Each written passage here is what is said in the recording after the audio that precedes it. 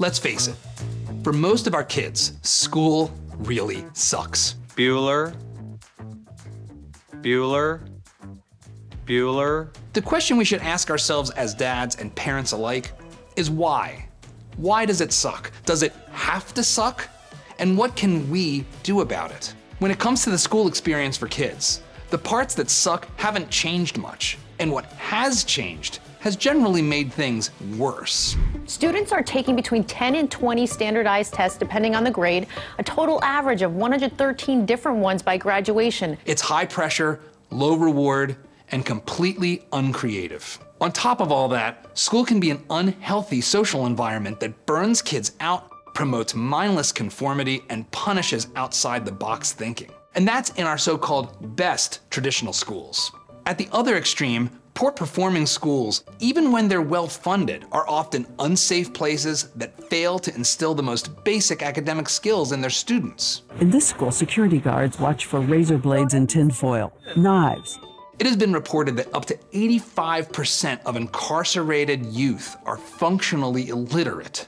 It's called the school-to-prison pipeline, and it's a national trend where children are funneled out of public schools and into the juvenile and criminal justice system. The results speak for themselves. Students, parents, and even many teachers agree that our K-12 system is a mess, and that's before COVID threw the whole thing into complete chaos. I definitely feel very stressed. I probably get around like 4 to 5 hours of sleep. I've never felt so much stress in one school year. My guest today, Michael Yates, is determined to change the way we think about the classroom. Mike knows the system inside and out. I think I know why today so many people, especially today's students, hate school. He was raised by a teacher and has spent years distilling his outside-the-box approach in both public and private schools alike. I am the provocateur, I am the imaginer, I show up with wild, crazy ideas. He was instrumental in developing the innovative Alpha School here in Austin, Texas, which boldly promises that kids will love school, learn twice as fast, and learn real-world skills in the process. That's no small task. He's also a leader in Teach for America's Reinvention Lab, the very place he got rejected from early in his career for radical ideas on how to make classrooms work better for students. I thought that teachers should not speak for more than 7 minutes, because if I'm talking, the student's not talking.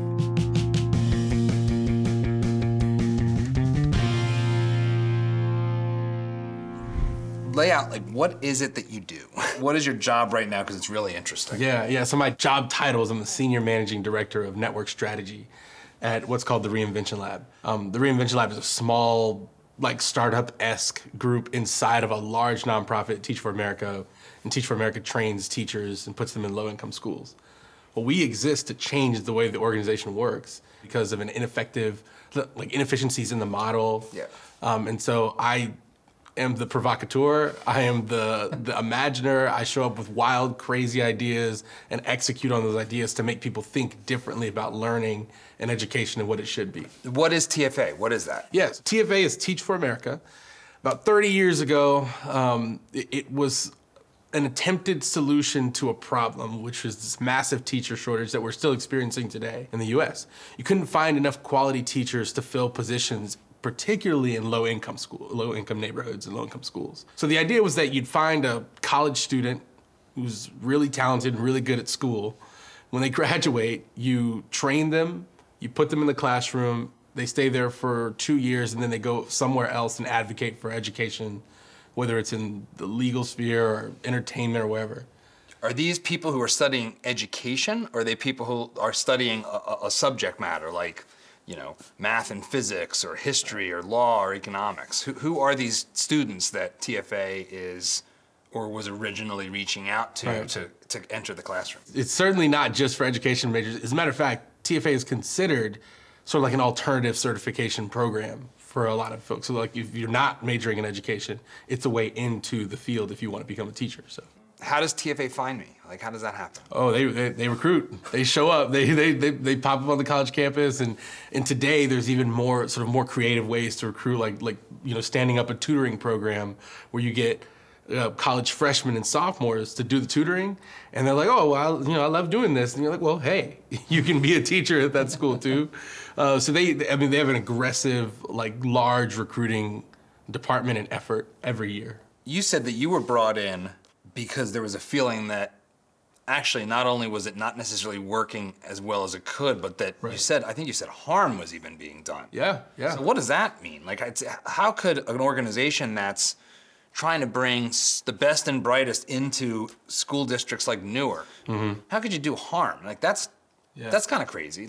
I would think that that's an all upside proposition. Yeah, so in some communities, TFA works better than others. For example, in Austin, Texas, you say Teach for America out loud and people will feel like, get out of the room. Really? Yeah, because for whatever reason, it didn't respond well to TFA. But if you go to Houston and you say Teach for America, they say, please give us more. Because in Houston and in Miami, Teach for America saved the public schools. The influx of talent and the influx of people who just wanted to be there, even if it was 2 years or 5 years, it transformed the schools in some of those neighborhoods. Where does the Innovation Lab come in? Where does Mike Yates come in to start cracking skulls at TFA? you partially said it. It's like one size doesn't fit all. It's like TFA will say that, and then they create this standardized, formalized system to becoming a teacher. TFA decided we have a profile and we know who's going to be a great teacher. Well, I'll tell you, I was rejected from Teach for America. I applied to Teach for America. I had taught in a private school, and I had a blast. I was a basketball coach. I was a speech coach. I taught speech. I was there from 4 a.m. to 11 p.m. every day because I just loved it. I loved being with students. And I said, you know what? This is the career I want to pursue. Yeah. I didn't care that I got paid pennies on the dollar. As a matter of fact, I was being paid so little at the school that going to public school was like a $10,000 increase. That's just keep that in perspective. So I applied to Teach for America, and by that time I had what most people would consider, especially 7 years ago, very radical beliefs about school. I thought that teachers should not speak for more than 7 minutes, because if I'm talking, who's not? The student's not talking. And so I designed my sample teach at my interview where I only spoke 3 words. And they were piecing together this experience, and it looked like they were having fun. It looked like it was engaging and interactive. But then my interview was stopped short. And my interviewer said, there's somewhere for you in education, but it's not here. I want to make sure I understand this. You're in your interview, and they're like, get out. Yeah, and add insult to injury, I was supposed to interview in Dallas. So I drove, 3.5 hours. It snows in Dallas. They canceled the interview. So I look at my wife, said, well, they said I could go to San Antonio. So we drove on the ice and snow to get out of Dallas in the middle of the night so that we could be at this interview in San Antonio. And then I was kicked out of the interview. Great experience. Right, great. So I just remember I went out on the Riverwalk and I put my hands in my pocket and I said, I've got to be right. That went well. And maybe I was delusional, but I was convinced at that point that I knew something that they just couldn't see.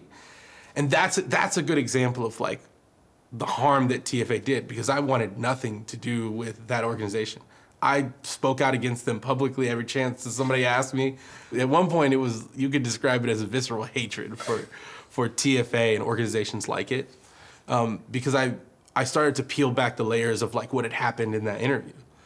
And what it was the institution, in part funded by the government, telling somebody who's doing something different that's arguably better for kids that you don't belong here.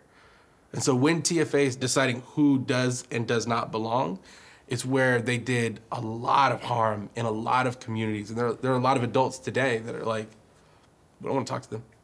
I think about the challenge of doing things at certain scales when I hear what you're describing. Is that avoidable, or is it you can't deliver school at scale, teachers at scale, and not have a certain amount of bureaucratic, bell curve stuff where, we get most of the good stuff, and then there's all these wacky people like Mike Yates who come in, and I don't know what to do with him, so get lost. In the defense of Teach for America, they've got to answer for the dollars that they spend.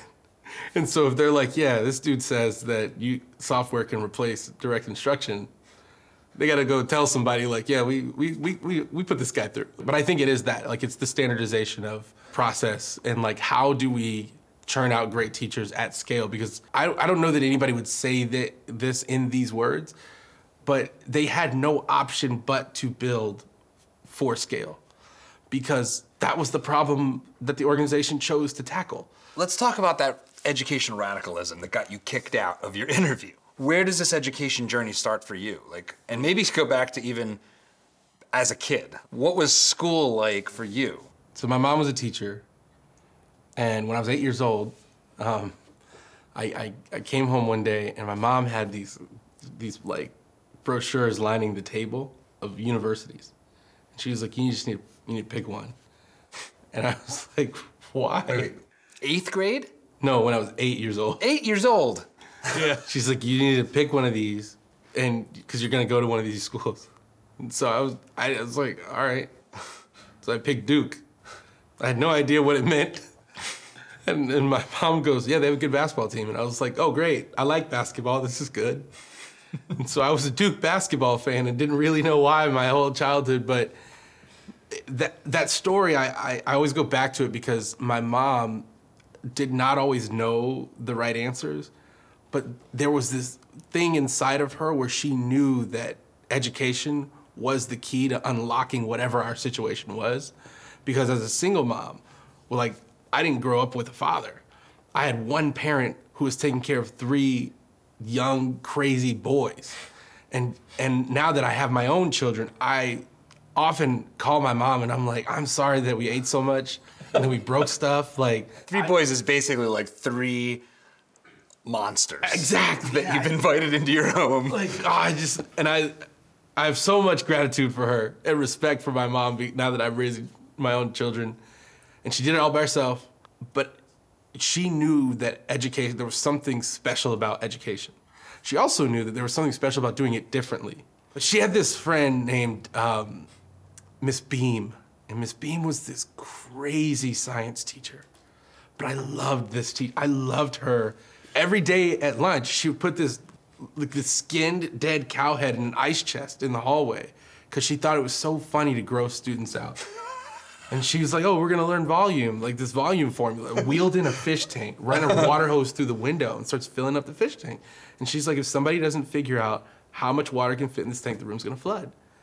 I was like, I don't know if those are effective teaching techniques. They probably aren't. But I was hooked to come to that class every day just because I was like, what is this crazy lady gonna do? What kind of Houdini nonsense is gonna arrive? Exactly. I see that as my earliest training ground because it was, at the time, I never said this out loud, but being a teacher to me at that moment was enormous. It meant something to me because all of my mom's friends who were teachers, like, I swear to this day, she doesn't admit to this, but I just think if a person was a bad teacher, she just didn't talk to them. Like, all the teachers I hated, my mom also hated them. And all the teachers that I thought were really awesome, it just happened to be they were really good friends with my mom. And so I just had this roster of incredible teachers at this school. And our school middle school was also, it was a very tough environment because in Houston, you have these massive zones where every school really is a melting pot, different ethnicities, different socioeconomic statuses. I went to middle school with Josh Gordon, who is an NFL wide receiver who has had lots of trouble with drugs. And our middle school game plan was real simple in football. And so we all looked like we were better than, it was just give Josh the ball. And those guys, I mean, Josh and some of the other elite athletes, I watched them flock to my mom's classroom. In the hallway, like, oh, your mom's so awesome. She's so funny. She does this. I was supposed to fail this test. She let me retake it. Just like all of these little things that I was sort of learning and just taking with me. Beyond her, though, I had, particularly when I got to high school, I had almost given up on school. I was just like, this just doesn't work for me. I hate it. Like, I'm probably gonna go to college because I had to pick the brochure. And I was like, I hope it's gonna be Duke. Like, I was a big J.J. Redick fan at the time, the shooting guard at Duke.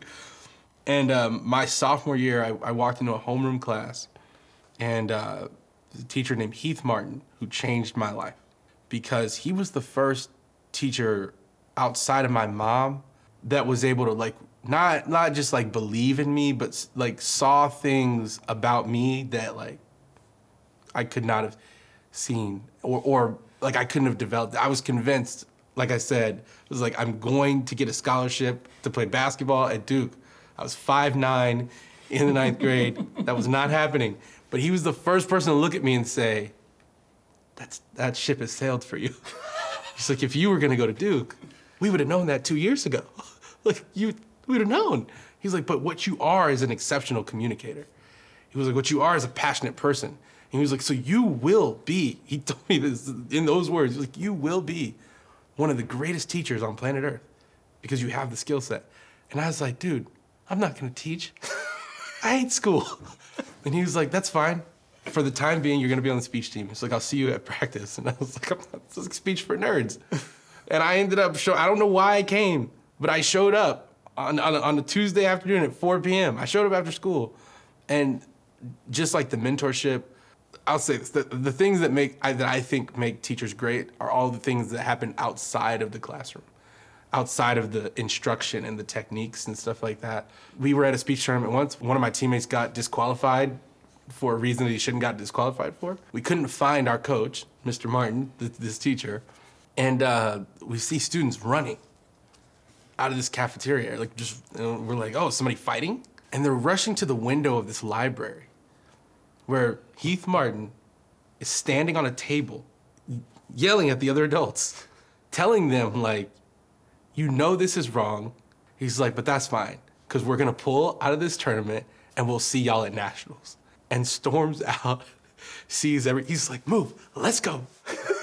So we're like, yeah, we'll see y'all at nationals. You know, like it was like one of the, like it was a television movie moment.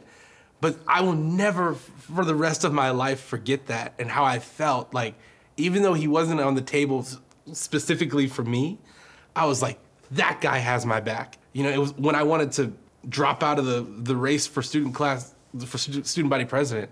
He literally slammed his fist on the table and was like, no, you're gonna write a speech, you're gonna deliver the speech.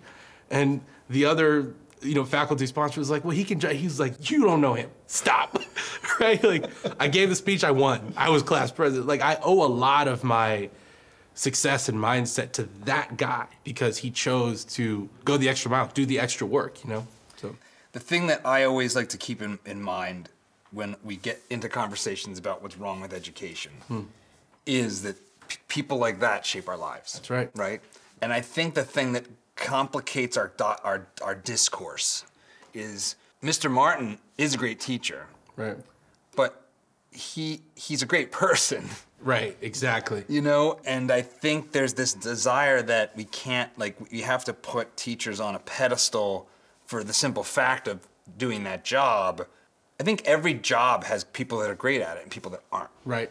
And when we sort of venerate a job instead of venerating individuals like Heath, I think that gets things confused. Tell me more about him.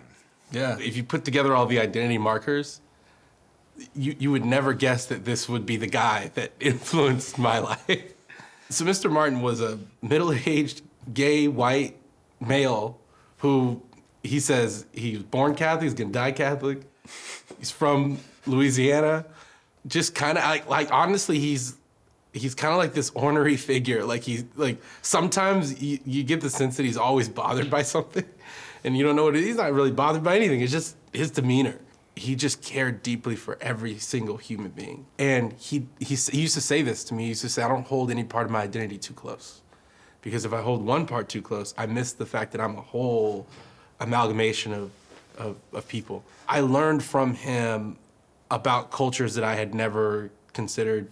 I remember in high school, he fought for two things: to form a Black Student Alliance, and he fought for a Holocaust studies course. And one of the things that he challenged us on, he was like, okay, if we pull this Black Student Alliance thing off, I dare you to go learn about somebody else's culture.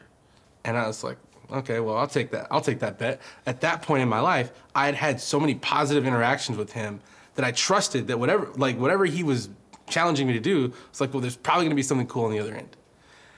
And that small interaction, whether right or wrong or effective or ineffective, the in-between is what matters. The in-between of him building trust for years and sticking close and fighting for kids it really describes who he was. It was one of the few classes I remember from school. It was my video tech class and that one, So you obviously, in Mr. Martin, you have like a model of like how a teacher can change your life, right? Yeah. Where does that take you next in this road to being someone that's devoting your life, to education and to different, you've got a podcast called School Sucks. Yeah. You have a TED Talk called School Sucks. Yeah. So unwrap the seeming contradictions there for someone who sees that stuff and just like, they see like Mike Yates, school sucks. That's why I love school. Right. Wait, what? Yeah. I think there's two things that happen. So the inverse is also true about Mr. Martin. If he represents sort of, if he's the prototype for a great teacher, then there's Miss McGowan. I hated her. Like, she was... Is she still alive? Yeah. Okay. Yeah. Okay. Oh, yeah. I've had a great revenge story with her. Ms. McGowan was my 7th grade English teacher. And I had gone to this writing camp at Rice University, and I had an instructor there who said to me, he said, "You are a phenomenal writer." And I didn't know much about the world or anything, but I knew that people felt really good about Rice. And if a student from Rice who was getting his PhD is telling me that I'm a good writer, then I that meant something to me. Yeah. And it made me take writing a little more seriously. And to this day, I love writing. I had written this paper in Miss McGowan's class. I used a lot of techniques that I learned from this camp.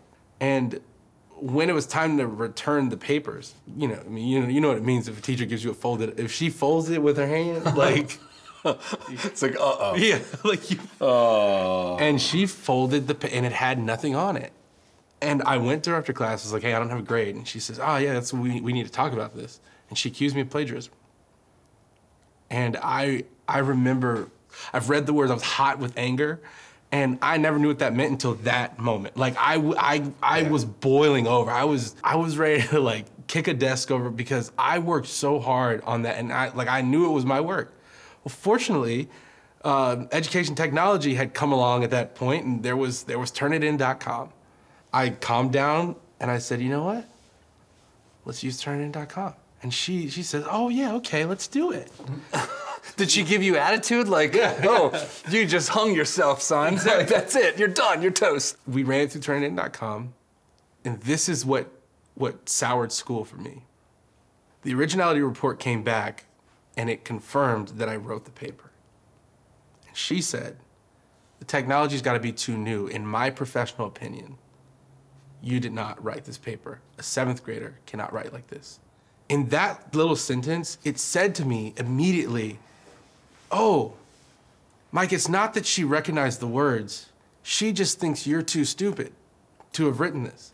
I went to my mom. I said, "Hey, this is what's happening. You know that I wrote this paper. You saw me writing this paper. We only have one computer in this house. How would I have typed this? How would I have done this anywhere else? There's no way that I could have." And my mom said, "Yeah, and you have a choice. You can fight, or you can just take the 0. What do you want to do?"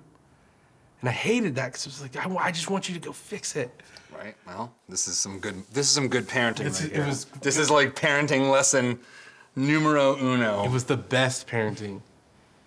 Because I said, "Okay, I said, well, what are my options?" And she was like, "Well, you've already talked to her twice. You've done Turnitin.com. She's like, now you have to go above her." So I was like, "Well, who's above her?" She was like, "Well, go to the principal." I was like, "All right." And my mom said, the most important line, she said, "Don't tell them I told you to go." And I didn't know why she said that until I was much older. Because if I would have walked in there, my mom told me to come in here. When the principal failed me as a student, because he said, "We're going to side with the professional opinion of our staff member," that was when the system became tainted to me. That was when I was like, oh, there's a whole little process where they protect each other. And the only thing that restored my faith in the profession was that my mom then said, "Give me the paper. Go sit in the car." And she just unloaded on Miss McGowan. And one of the greatest professional moments of my career was going back to Houston giving a training on student engagement and telling that story with her sitting in the front row. That is an epic. Yeah. What's most interesting about that story is that, and this is also sort of goes back to the question you asked me about sort of like the paradox of me like hating school, but also loving the profession, is, you know, with all the cancel culture and everything, I remember thinking to myself, do you want her to be fired? And my honest answer was, no, I don't. But I want her to live with that moment every day of her professional career so that she doesn't do it again. I'm gonna transition us because you, in a very real sense, want to cancel traditional school. Yes. Yeah. Tell me about what you've done to see that come about. And what I mean by that is not like at the political level, but I mean, you developed a program as part of being at a school that is quite radical. So that was a chance for you to sort of express what you think it means to teach and learn and what those things are. How did you get into that, you know, at Alpha, and what did you do, and why were you doing it? Yeah, it was a singular moment for me. My second year of teaching, I was in Fort Worth ISD, which is one of the worst public school districts in the state of Texas. The average reading level of a high school junior in Fort Worth is 3rd grade. Wow. Like, it's really bad. And to digress for a minute on that, how does that happen? It's a total system failure. Like, how does a kid stay at a 3rd grade reading level and be allowed to continue to high school? Part of it was public policy. I mean, like, it's part of what No Child Left Behind did and the application of it. If you go talk to enough kids who are in public school, they'll tell you, like, if you fail the class, just go do the packet in the summer and they'll pass you. You also have teachers who are met with impossible situations. Now there's something called inclusion classes in public schools. Inclusion classes are normally reserved for first-year teachers because veteran teachers, there's no way that they would teach an inclusion class because that's basically where they dump every child that has a emotional disturbance or behavior issue or individual learning plan. Like, so if they're learning disabilities and differences, like that's where they are. So here's all the kids that are kind of inside the bell curve, and all you know, misfit toys can all be together in one class. Where actually the divergences between you are actually probably even further. It's educational malpractice is what it is. And it should be illegal. I was teaching that in Fort Worth. And I had every behavior problem in the school. The American teaching force is 80% white, middle-aged women. And so when you have trouble, particularly with black boys, you find the first coach and you send them to the coach. And so I just had people just sending kids to me. But I had I just decided, I was like, you know what I can do? I can create an environment that kids love. There were days where I was like, you know what we're gonna do? We're gonna watch the Golden State Warriors. Because they would come in there and they're like, we're tired, we don't want to do this work. And I'm like, I'm not fighting with you. So let's watch the Warriors. I had the great fortune of, and I knew this because I had a mother who's a teacher, I knew advice to anybody going into teaching, do not teach a tested subject ever. Because it's just not the same pressure. Nobody was coming to look at me for standardized test scores, so I had so much flexibility. I had a kid who couldn't read in the 6th grade. He lived in a house with no running water. He had watched his father murder his mother. This was one of the hardest situations I've ever heard about. I loved having this kid in my class. What was his name? His name is Angel. And like me, Angel knew one thing about the world, and that was that education could lift him out of that situation. He loved being at school. And so he came to my class and he said, hey, like, I just want to let you know, like, you probably shouldn't call on me to read out loud because I'm not really good at that. I talked to him after class and said, look, man, I've never taught anybody how to read. But you're not leaving this class not knowing how to read. And so everything that we're doing, you're not doing that anymore. And he was like, what am I gonna do? And I was like, I need to go home and Google it. And I went home that night and I Googled, how do you teach kids how to read?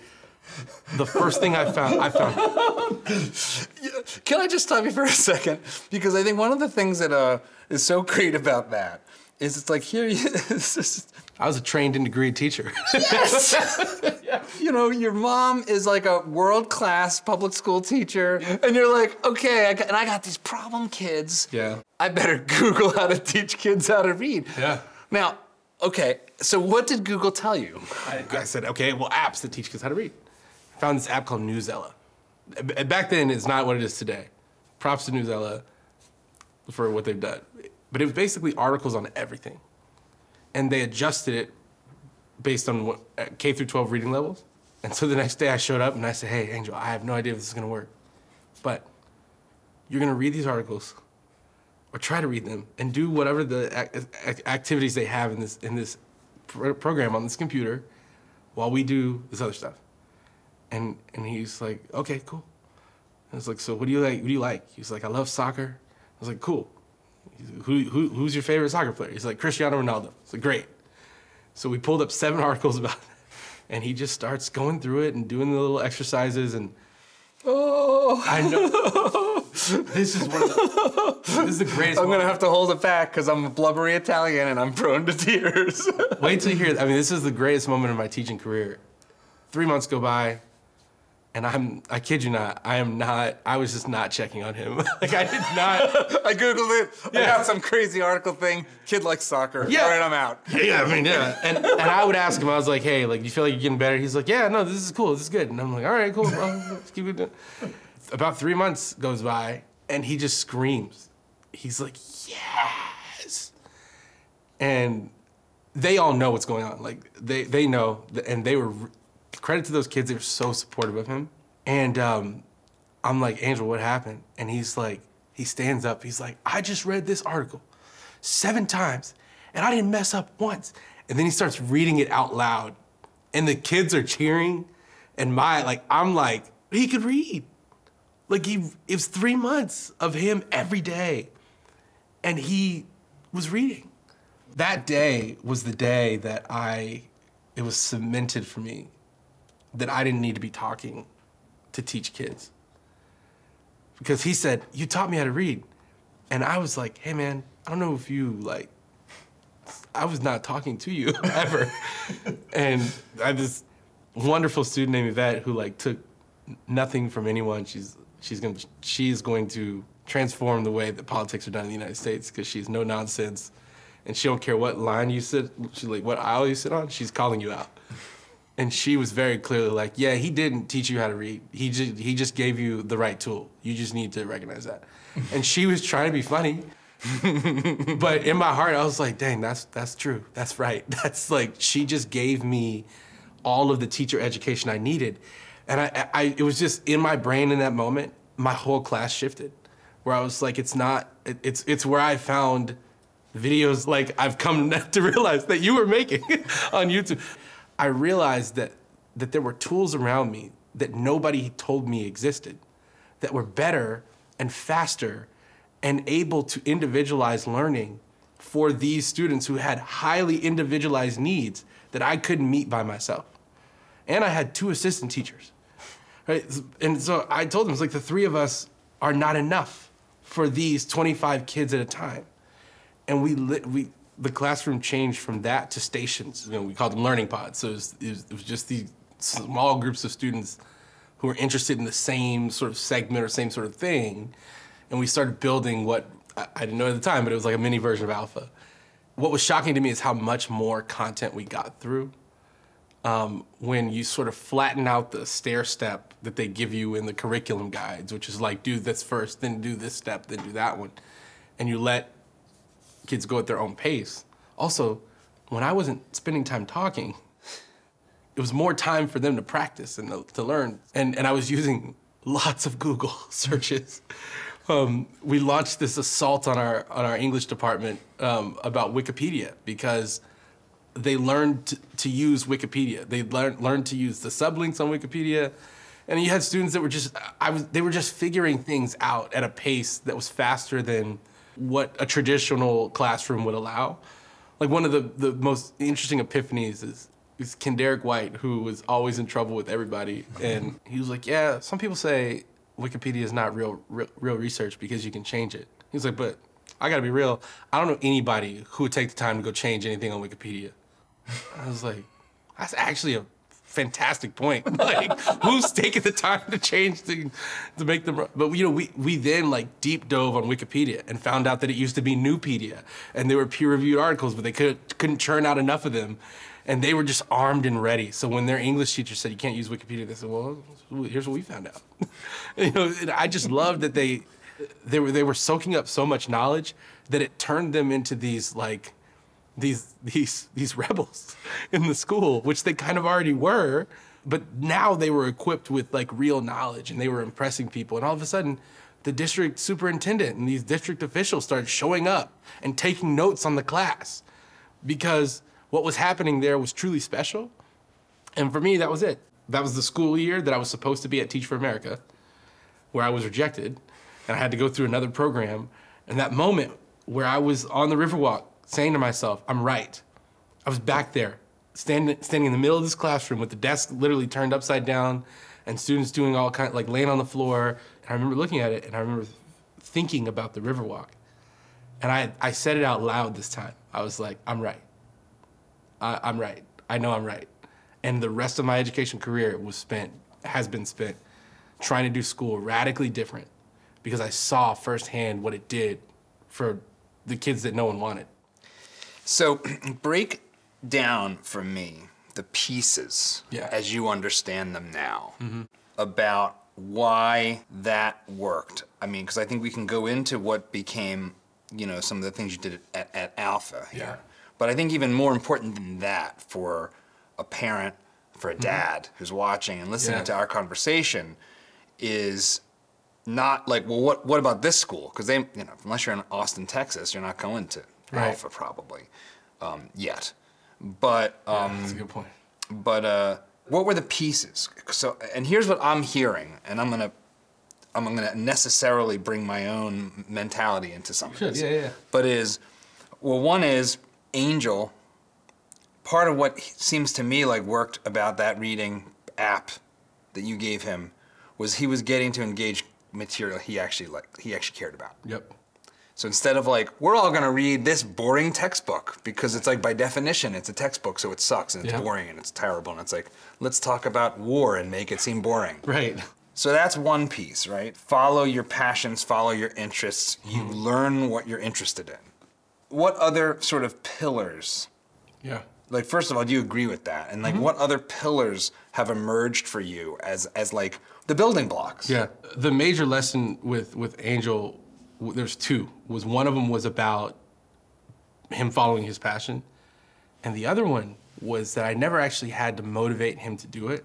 I believe that he was motivated by like wanting to, like he knew reading was a gateway to a better situation for him. But I think that the motivation for him became the passion. It was just like, I just love this. I already love it and I get to do it in school. So, and I think that was the other thing. It was so different to them. This was only 1 hour of their day where they felt like they got to relax and they got to be themselves. And literally talking was is one of the points, like their voice being heard. So I had always had these classroom procedures that other teachers hated. They made us write them on the wall. And so my first procedure was infinite retakes on any test. My second was no test. And they hated it because I was hell-bent on finding a different way to show knowledge. And when we sort of switched to this model, it was even more imperative that I found a different way because everybody was doing something different at that point. So I couldn't just give them a test or a quiz or anything. And so I had to find a different way to assess their knowledge. So we used lots of presentations.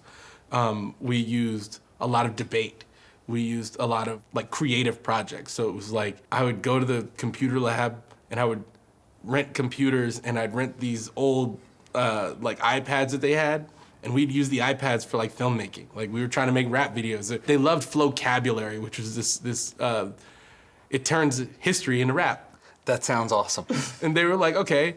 So we used to use Flowcabulary. They're like, well, we should make Flowcabulary now. And I was like, brilliant idea. So that's the other pillar to speak is really like listening to the voices of students as the experts on education and their experience. Like they'll tell you what they want to do. one way you could interpret this is say, oh no, look, this is great. This is the system working. Like, this is a public school, and here's Mike Yates doing this. If there's a little bit of sarcasm in my voice there, it's because you're obviously like the 0.0001% of experiences kids are having in these standardized systems. When we talk about trying to customize the education experience for kids, we get into this issue of there's a lot of kids. So how's that going to work? And how do we know that some of these customizations aren't going to be like a disaster? What is your sense of like the potential to have more kids getting what they need? So I think the most important lesson that I learned, it actually came at the end of the year when I had like all of my students were like, hey, can you come to the next grade with us? And I was like, I can't. And if I do, who's gonna teach sixth grade? But I realized in that moment, the saddest thing, which is that they're gonna have to go back to regular school next year. And even that year, they had to go back to regular school, you know, The rest of the day. the rest of the day. And for them, the trade-off was worth it. And so I couldn't stomach it, and I left the public school system. And I set out to try to build something. I wanted to try to build a whole school. And in the process, that's how I got connected with the team at Alpha and ended up there. And so I think the most direct answer to the question is for a dad who's trying to provide this sort of experience, it is to do something that schools hate, and it's to be really engaged. Like not lording or hovering over your kid, but understanding deeply what happens in the building and how your student can take advantage of it. Involvement is not just showing up to the class presentation. Involvement is like when a decision doesn't make sense, it's having the conversation. You're going to the top. And even though schools hate this, I encourage it because your child will never, ever get everything they can out of the school if it's not a real partnership. And so I don't mean beat your school over the head, but I mean establish partnership and establish yourself as a presence in the school. They should know you, and you should know what's going on. You should be able to. At Alpha, there's a parent that, you know, when some people saw him coming, they would sigh, and I came to love talking to him. Right or wrong, he would tell you how he felt about what was going on. And he would ask the hard questions. He told us when we were doing a bad job, and when we did a great job, he will sing the praises of people who were doing. I'll never forget, he was standing in a group of parents, he was like, that guy over there, Mike, he's the greatest public speaking teacher. And he's like, I'm telling you, there's no one better. And I was like, man, I feel so good right now. And I used to roll my eyes when I'd see him coming until I realized that John showing up at the building or John's email made me better. Because I knew that when it came to his kids, I should know where they are at all times. Not like physically in the building, but like, if he's like, hey, how are they doing in math? I should know. I should know, how they're doing in math. And then I realized, oh, well, if I would do that for them, I should be doing that for every kid.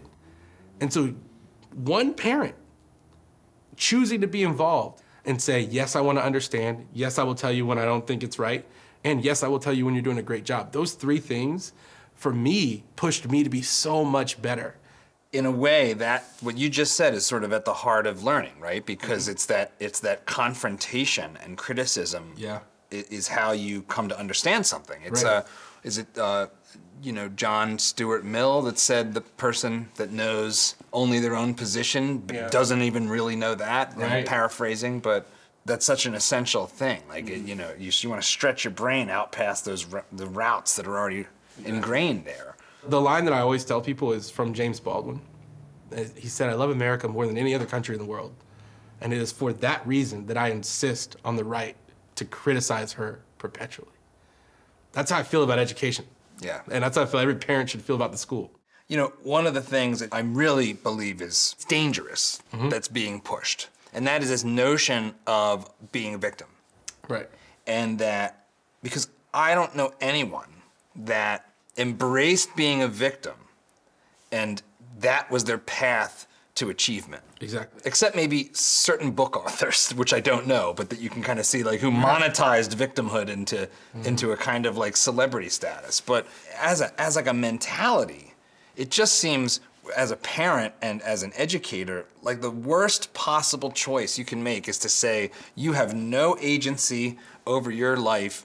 You are a victim of a system that is rigged against you, even if it's true. Right. Like, I believe that institutional racism is real. Like, I do. I believe racism is very real.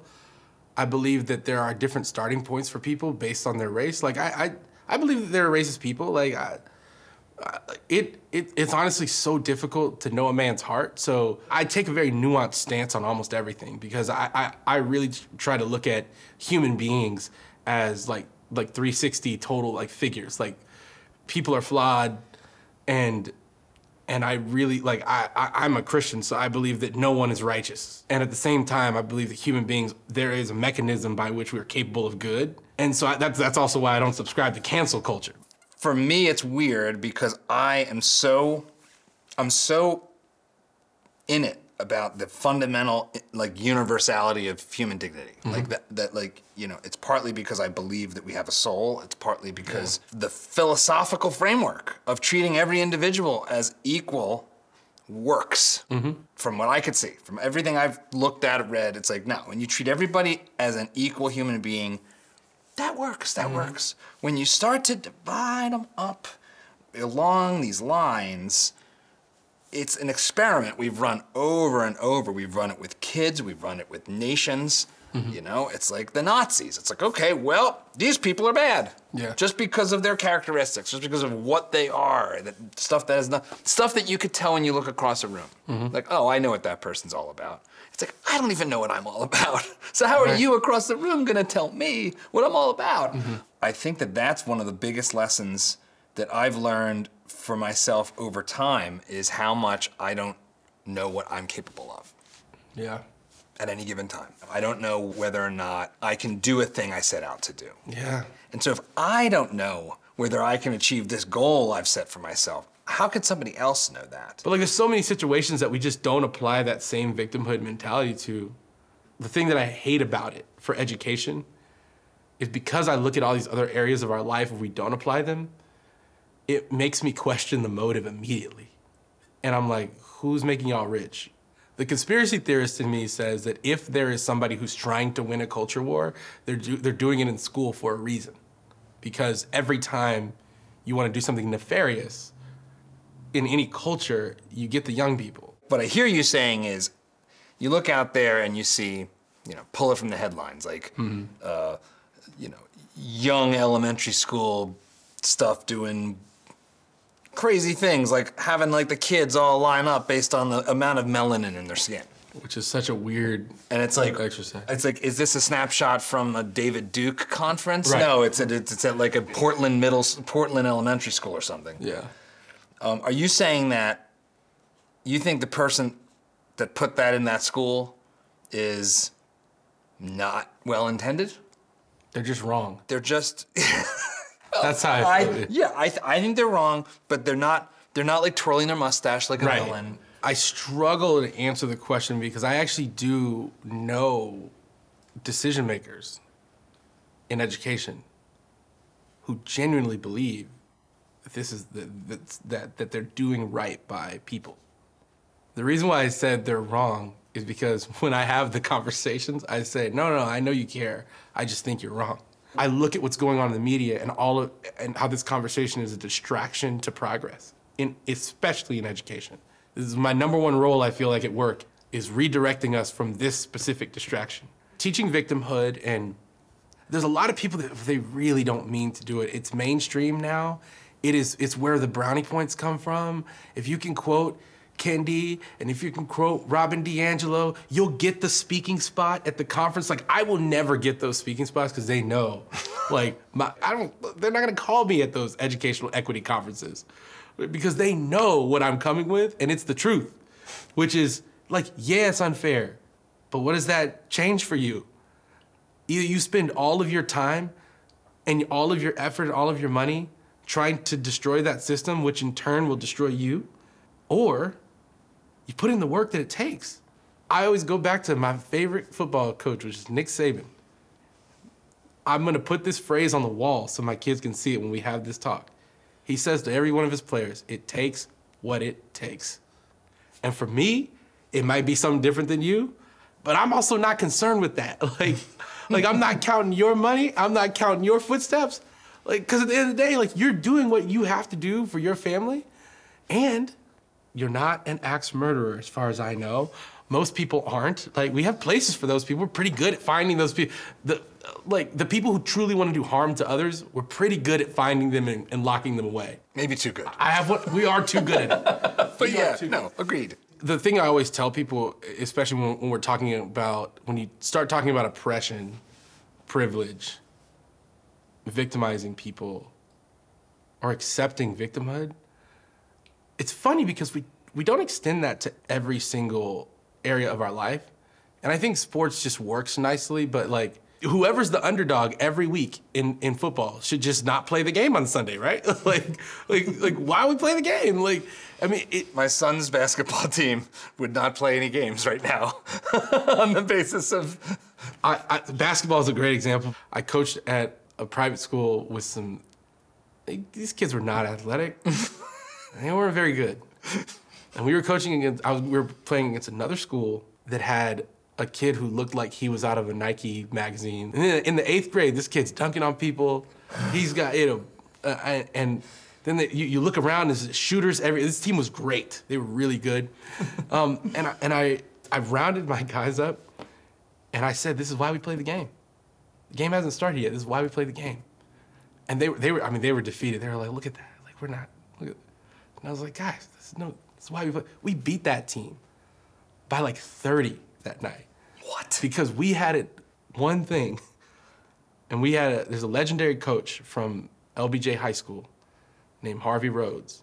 And Harvey Rhodes has a defense that almost nobody can beat. And the only way to beat this defense is if you were one of the coaches on his staffs. And I know because I was undone by another coach, and he was like, oh, you know Harvey Rhodes, huh? I was his assistant coach when he put that in. So I was like, hey, we're putting in the defense. After the game, I was like, do you see what that did to you? I was like, you played the game. You didn't make yourself a victim. I said that word. I was like, you didn't make yourself a victim of circumstance. And I was nearing a point of like paralyzing depression and fear with the police violence in the country. And I said out loud at home, sometimes I feel like it's too much, and I don't even know why we live here. And my wife, for some reason, brought up that basketball game. She was like, you remember when you said that? She was like, that's like, kind of, like, if you just like take your own advice and like maybe don't give up and maybe like play the game, like maybe you'll break through the fear and the anxiety and like how like this person at your job doesn't like you. Like maybe you should just play the game. So your mom is a public school teacher. Yeah. You work for Teach for America. Mm-hmm. And you have 4 kids that you are homeschooling. Yeah. Yep. This discussion is one that my wife and I have had my whole career. She's been homeschooled from day one. And for her, it's about nurture. It's about, hey, these are our kids, and I want to be the one to teach them about how the world works. Or I want to be the one to show them where to find that learning. And I'm fortunate in that that's my wife's dream job.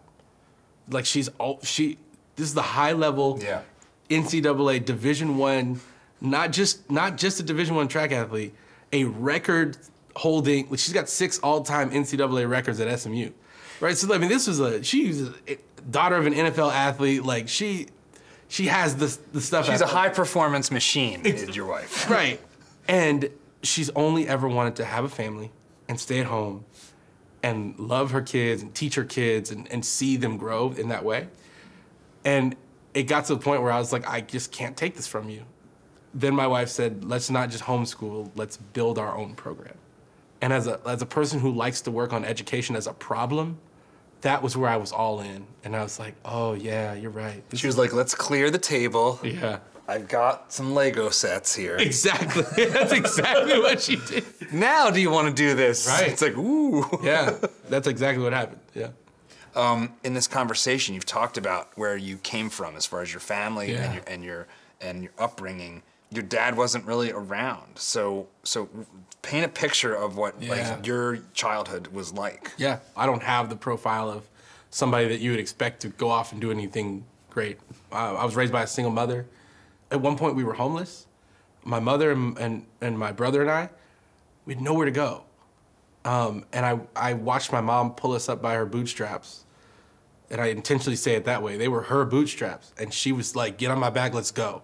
My father was not around. He was in and out of prison since 1992, my whole life. He's effectively a stranger. And in some ways, it's a fear that I parent with, because I was like, I don't need my kids to have that relationship with me. So, and I was also a kid who didn't complain about the way things were. I just accepted, like, this is life. I just don't remember being very sad about it. I just remember thinking, like, I have everything I need. There were moments in my childhood where, like, I didn't know I was poor. And what it did for me is it gave me tremendous respect for my mother and a lack of respect for my father, because he made choices that forced him into a life of not taking care of his family. And so I sit with those chips on my shoulder, right, wrong, or otherwise. They're there, and I carried that in the school decisions and anything else. When my wife told me that we were having a child, I just remember not saying anything. She was mad at me for a while, but I didn't say anything. I just grabbed my laptop and I started looking for a different kind of job, because I felt like, like there was a risk that I had to take. There was a risk that I now could take, because with every child, my career, like what I feel about it has minimized. Like I've not been bothered by not hitting these goals, these lofty goals that I had for myself, to the point where now, like, I've been practicing leading with, I'm a dad, and I do these other things in education. Because to me, like, the courage to say that in public, when you know people are like, what do you do? Because they're asking you to assess how much money you make and how valuable you are to society. Like, the freedom to take risks and knowing that you get to be the hero of the story. Like, if you show up for your kids, you get to be the freaking hero of the story.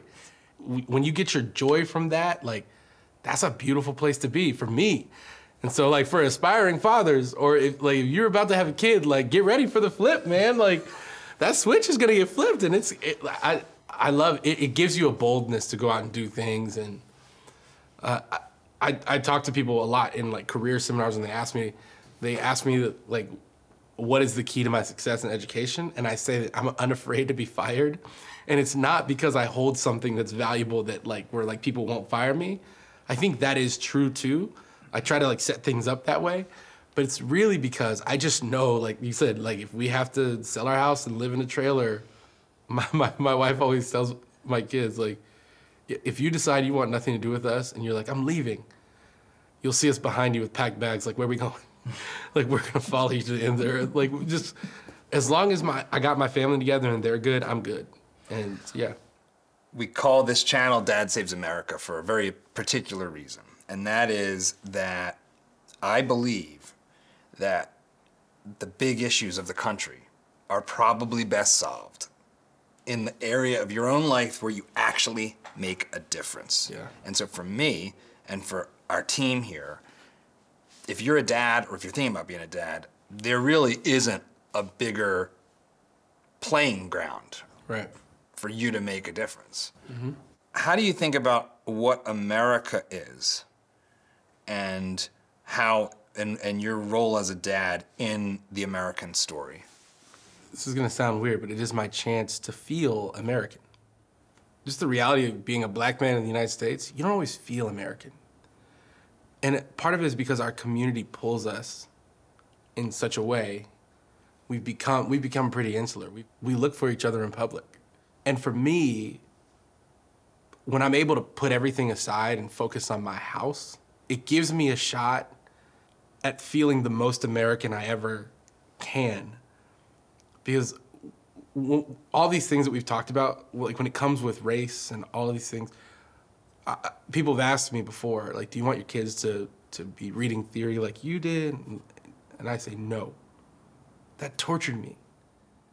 Like listening to the Pledge of Allegiance, and asking myself, is that for me? Like, it was not a comfortable feeling. And it's not that I want them to be ignorant of history or anything like that, but I want them to be bold and brave enough to feel like I can do whatever I work for, because I'm blessed to live in a country that makes that possible. It's not possible everywhere. I want them to be proud of who they are. I want them to live the American dream, whatever that may be, however they define it. And so my role in my house is to cover and to shield and teach and help grow. And so yeah, I think dad is the most essential role in the development of this country. I believe in that deeply. Amen, man. It's been so fun having you participate in this conversation. I know we're gonna have a lot more. Thanks, Mike. Yeah, thank you. This was awesome. I hope you enjoyed this episode of the Dad Saves America podcast. If you did, make sure to subscribe so you won't miss the next episode. It also really helps us out when you leave us a good rating wherever you listen to podcasts. For more content like this, including video versions of these conversations, check out our YouTube channel at youtube.com/DadSavesAmerica.